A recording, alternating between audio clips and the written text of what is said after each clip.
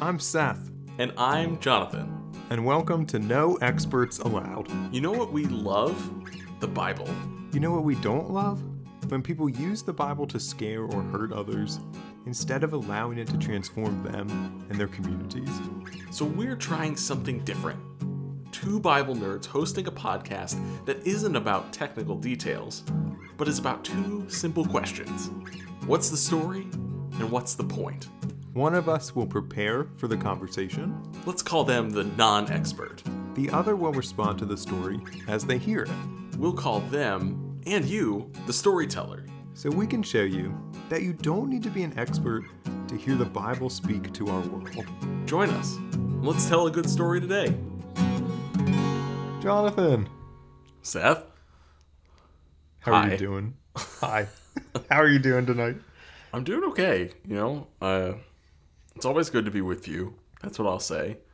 And you know what? We didn't celebrate it last week or during this actual episode, but we recently crossed 25 episodes of No Experts Allowed, and I think that's a pretty significant milestone. So And congrats. This is it was our silver episode anniversary. And we're just a couple downloads away from 1,000 downloads. Wow. I cannot thank you enough, first off, for being willing to do this work during this crazy year. But I'm really grateful for our listeners, too. So if you're out there and you've enjoyed our podcast, we'd love to hear from you. We know we plug it at the end of the show, but please reach out to us on Twitter or Instagram. We'd love to hear from you and hear what you're learning about in the podcast. I thought you were going to say, if you're out there and you're listening to our podcast, I was like, there's all these people are listening to our podcast, Jonathan. If you're listening to our podcast, thank you for listening to our podcast. That's where I thought it was going.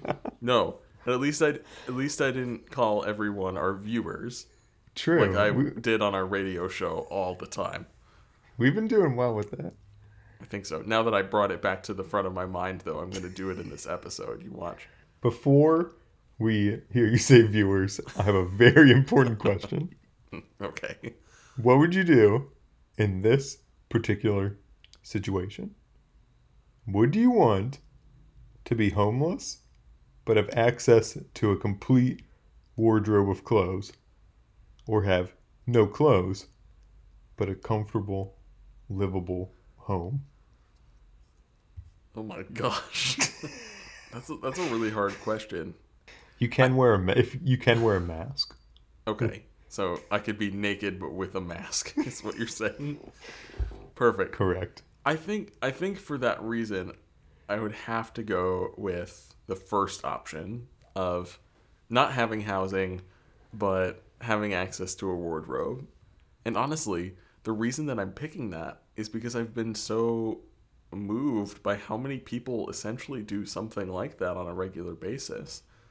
When we lived in Northern Virginia in Fairfax County, I believe the statistic was that upwards of 70% of people experiencing housing insecurity, namely those who were unhoused, were working at least a 20-hour week part-time job, if not a full-time job.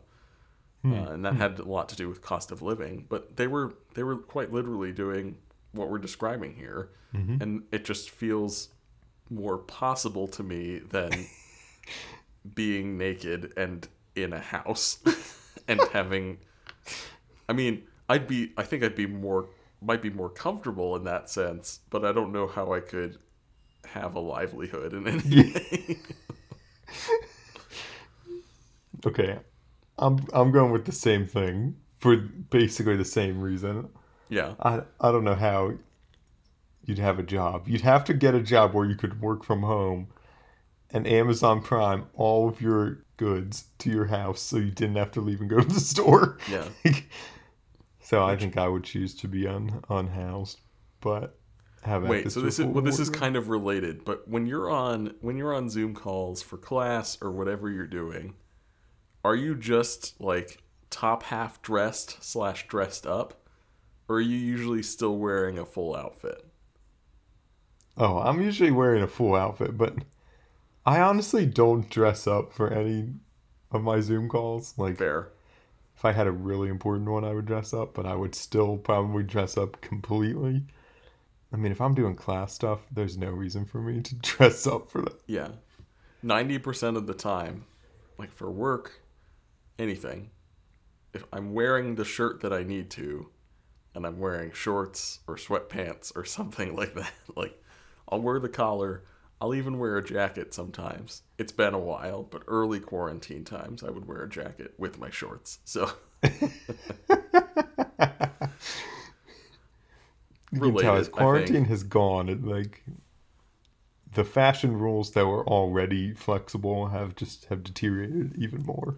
Do you think someone's created an extension or something for Zoom that, in addition to like a virtual background, you can wear a virtual outfit?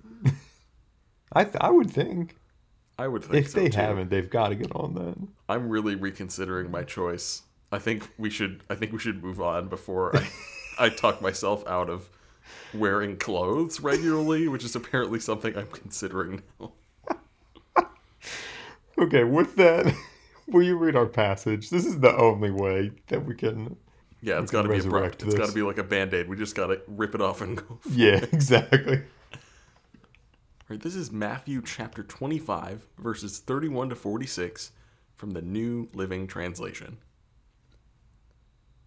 But when the Son of Man comes in his glory, and all the angels with him, then he will sit upon his glorious throne. All the nations will be gathered in his presence, and he will separate the people as a shepherd separates the sheep from the goats. He will place the sheep at his right hand and the goats at his left. Then the king will say to those on his right, "Come, you who are blessed by my Father, inherit the kingdom prepared for you from the creation of the world. For I was hungry, and you fed me. I was thirsty, and you gave me a drink. I was a stranger, and you invited me into your home. I was naked, and you gave me clothing. I was sick, and you cared for me. I was in prison, and you visited me." Then these righteous ones will reply, "Lord, when did we ever see you hungry or feed you? Or thirsty and give you something to drink? Or a stranger and show you hospitality? Or naked and give you clothing? When did we ever see you sick or in prison and visit you?" And the king will say, "I tell you the truth, when you did it to one of the least of these, my brothers and sisters, you were doing it to me."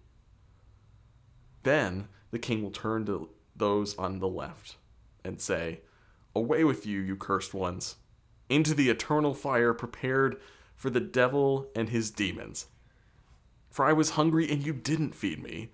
I was thirsty and you didn't give me a drink. I was a stranger and you didn't invite me into your home. I was naked and you didn't give me clothing. I was sick and in prison and you didn't visit me." Then they will reply, "Lord, when did we ever see you hungry or thirsty or a stranger or naked or sick in prison and not help you?" And he will answer, "I tell you the truth. When you refuse to help the least of these, my brothers and sisters, you are refusing to help me." They will go away into eternal punishment, but the righteous will go into eternal life. The sheep and the goats. What an ending. Right? Yeah. Okay, so Seth, why did we go with the New Living Translation for our reading today? One thing that I like about the New Living Translation is it tries to get across the same impact that the readers would have had when they read Matthew in the first century to the way that we read it now. So sometimes that means like a more thought for thought translation rather than word for word. But with this parable, especially, I think what is important is that we get that same kind of shock, that same impact, that we get the meaning of the parable rather than we get the nuances of the words. This text for our listeners is the very last Sunday of the lectionary year A, which is focused primarily on the Gospel of Matthew.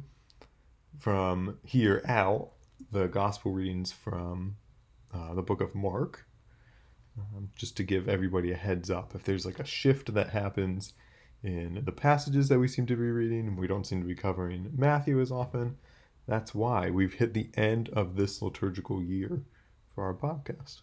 That's right. The church new year starts with Advent. So this Sunday that we're recording for would be Christ the King Sunday, right, Seth? That's correct.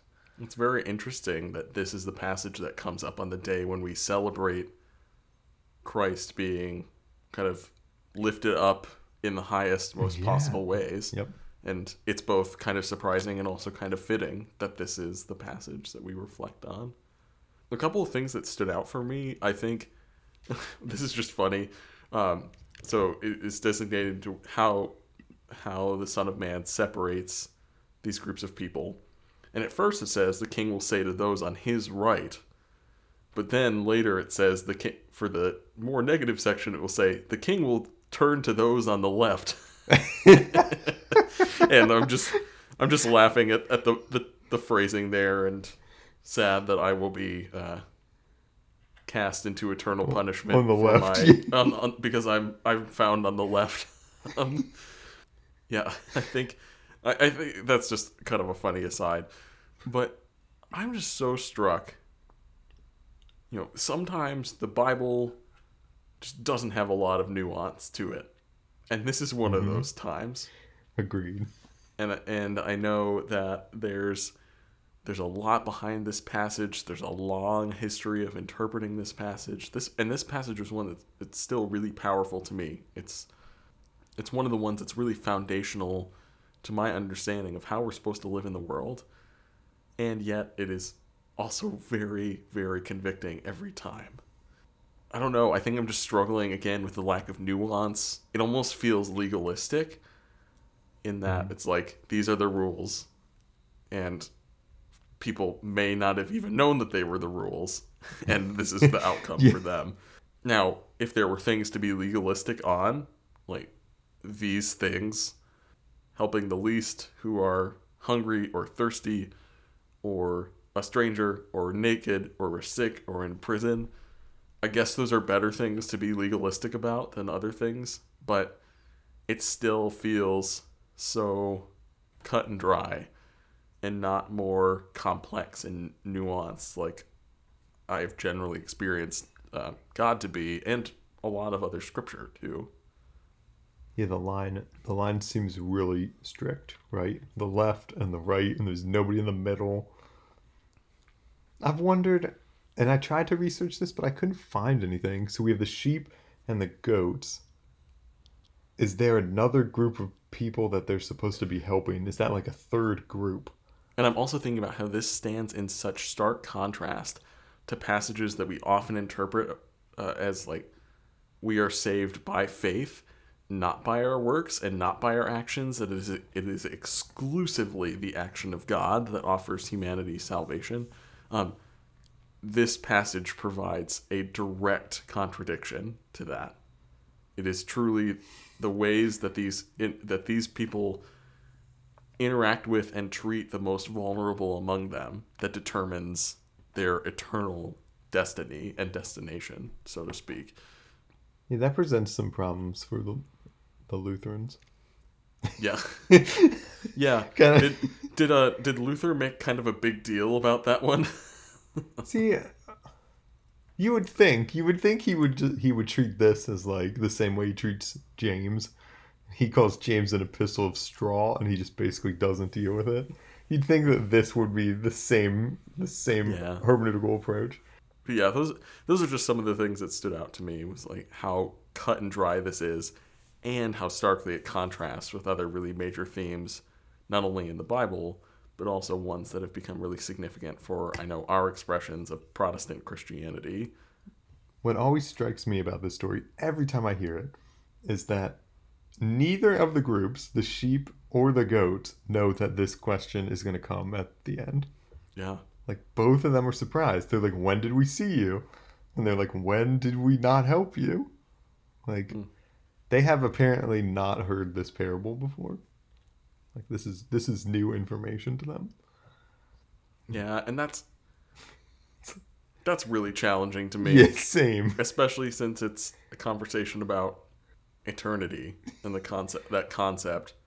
It's like you're expected to win a game that you don't know the rules to. Yep. And that just feels a little maniacal, honestly. That might be a bias of mine to view it that way, but that's just what it feels like, that, God has put a blindfold over our eyes and has some standard that we're supposed to, like, not understand, or that we're not expected to understand in any way, and we're just supposed to guess the right way to figure things out. Now, we're on the other side of this story, so we might have this one, but doesn't this also give us the example that the question could be a complete surprise to us at the end?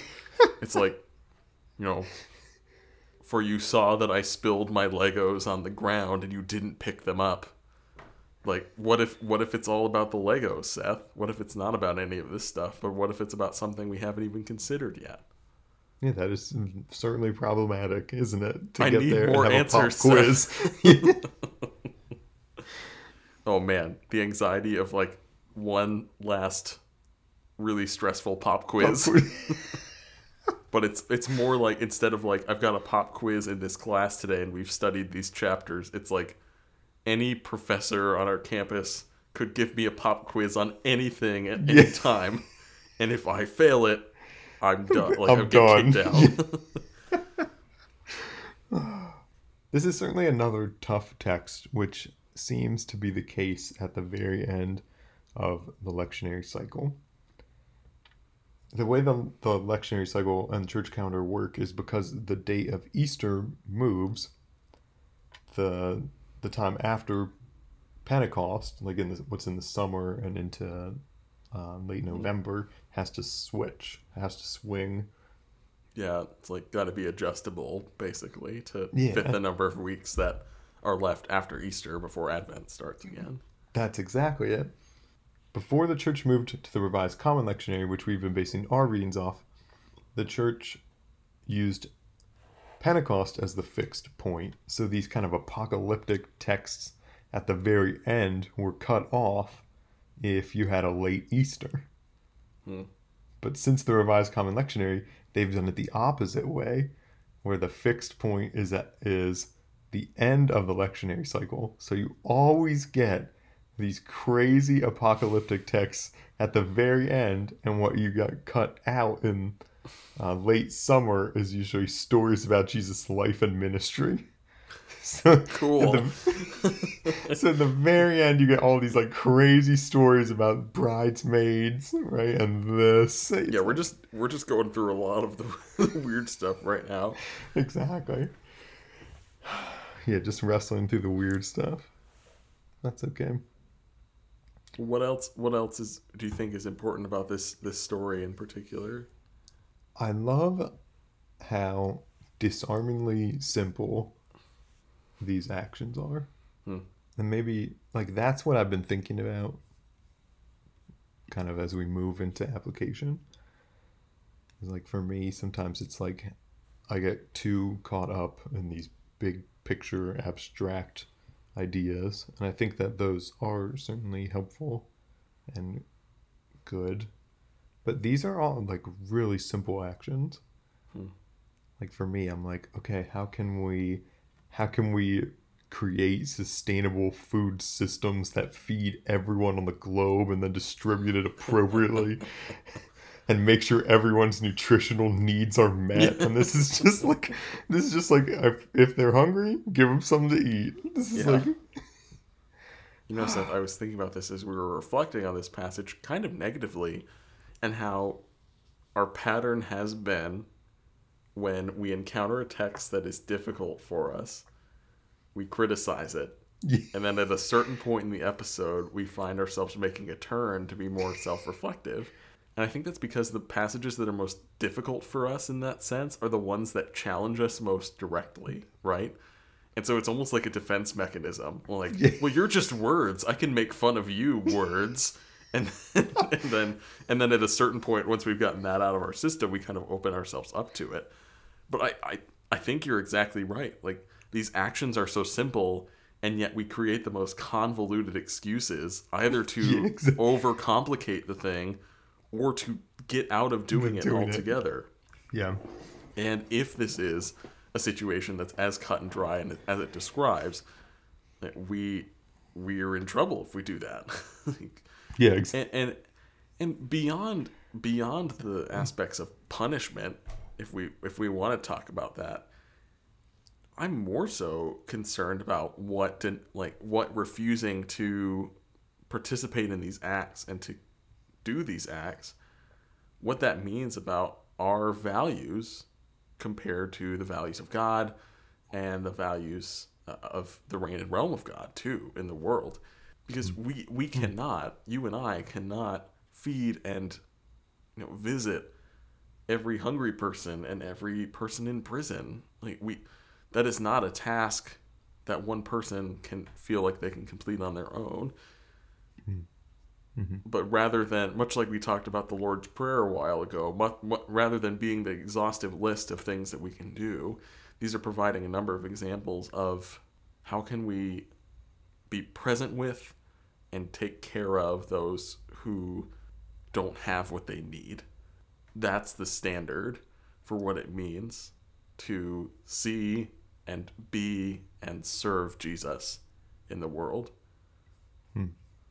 To see, be, and serve Jesus in the world. I'm struck by the way other people and Jesus become interchangeable in this story. And even the way I think you're using it, if I'm right. Yeah, Like absolutely. You could have said to be and serve other people, but actually to be and serve other people is the same.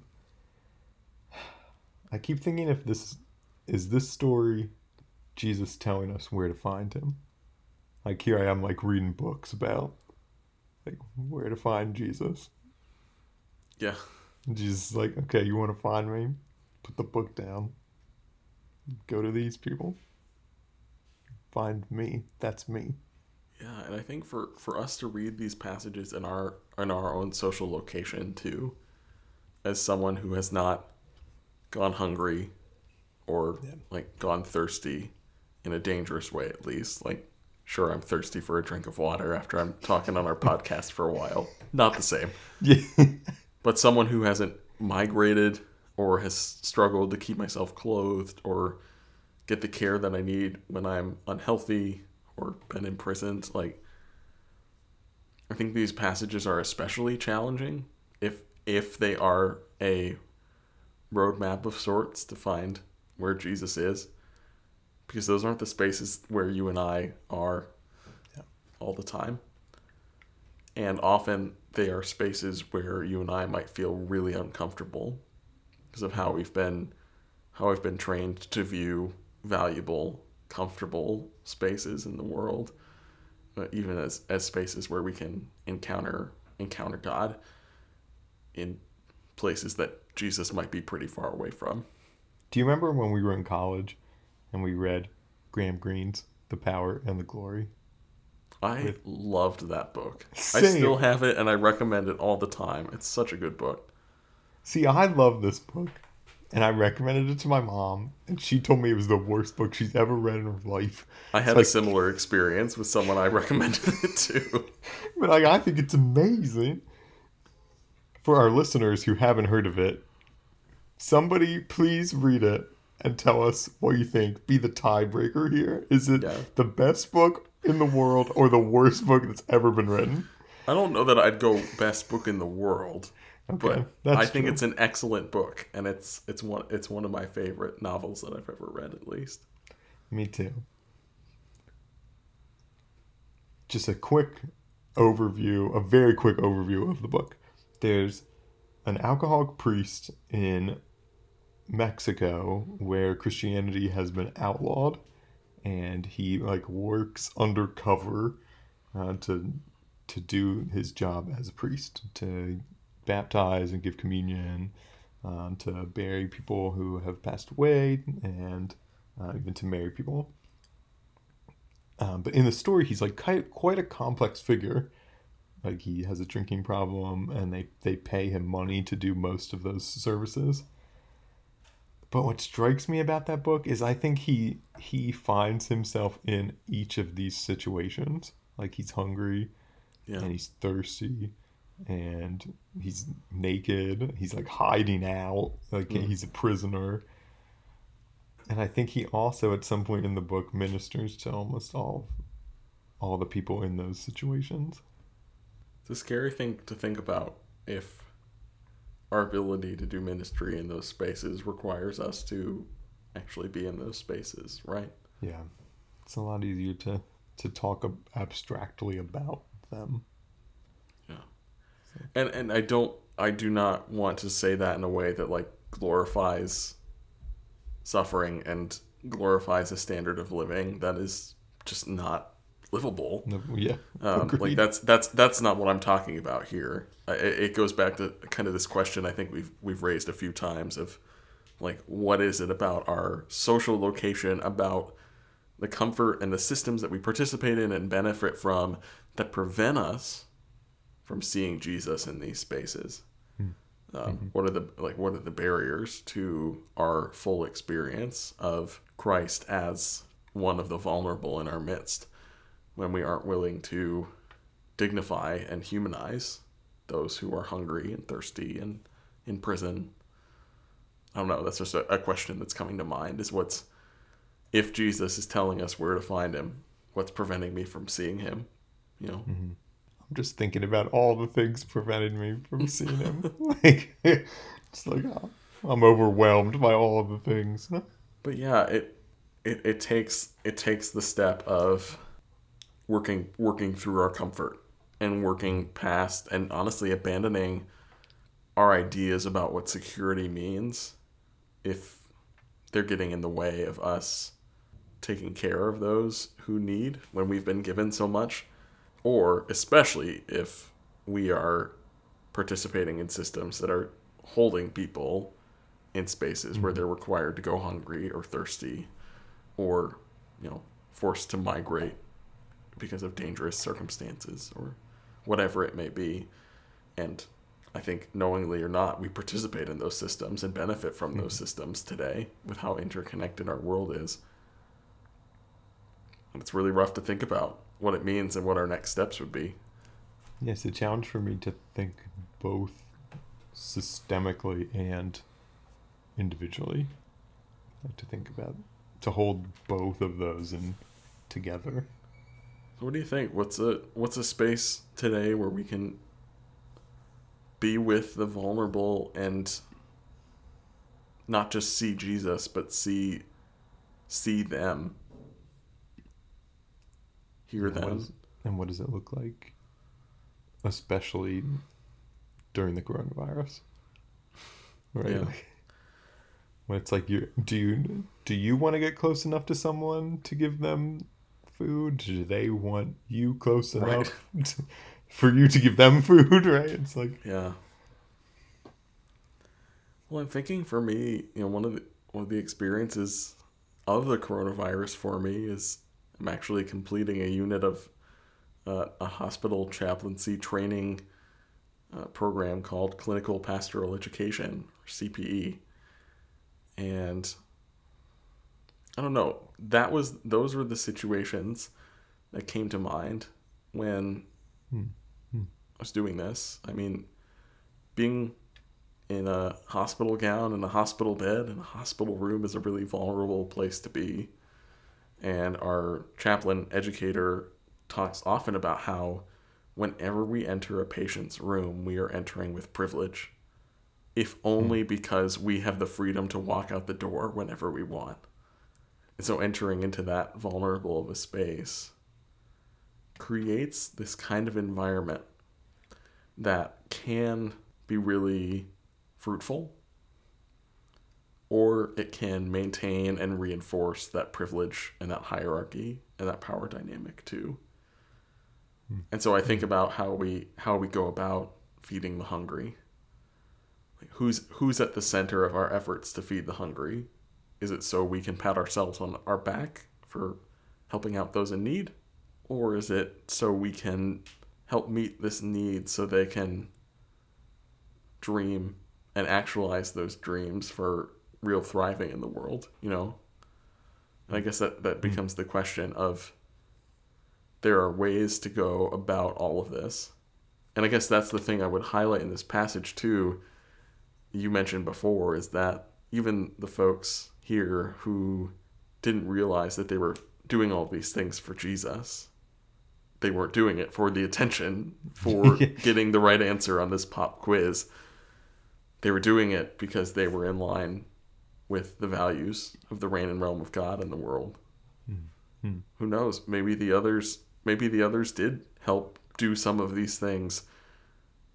Maybe their attitude and their perception of the other perpetuated the privilege and the power imbalances that allows them to have something that they needed to offer to those who were lacking it. I think that was a great note to end on, the way you're holding kind of those personal encounters together with the systems that perpetuate privilege and the lack thereof.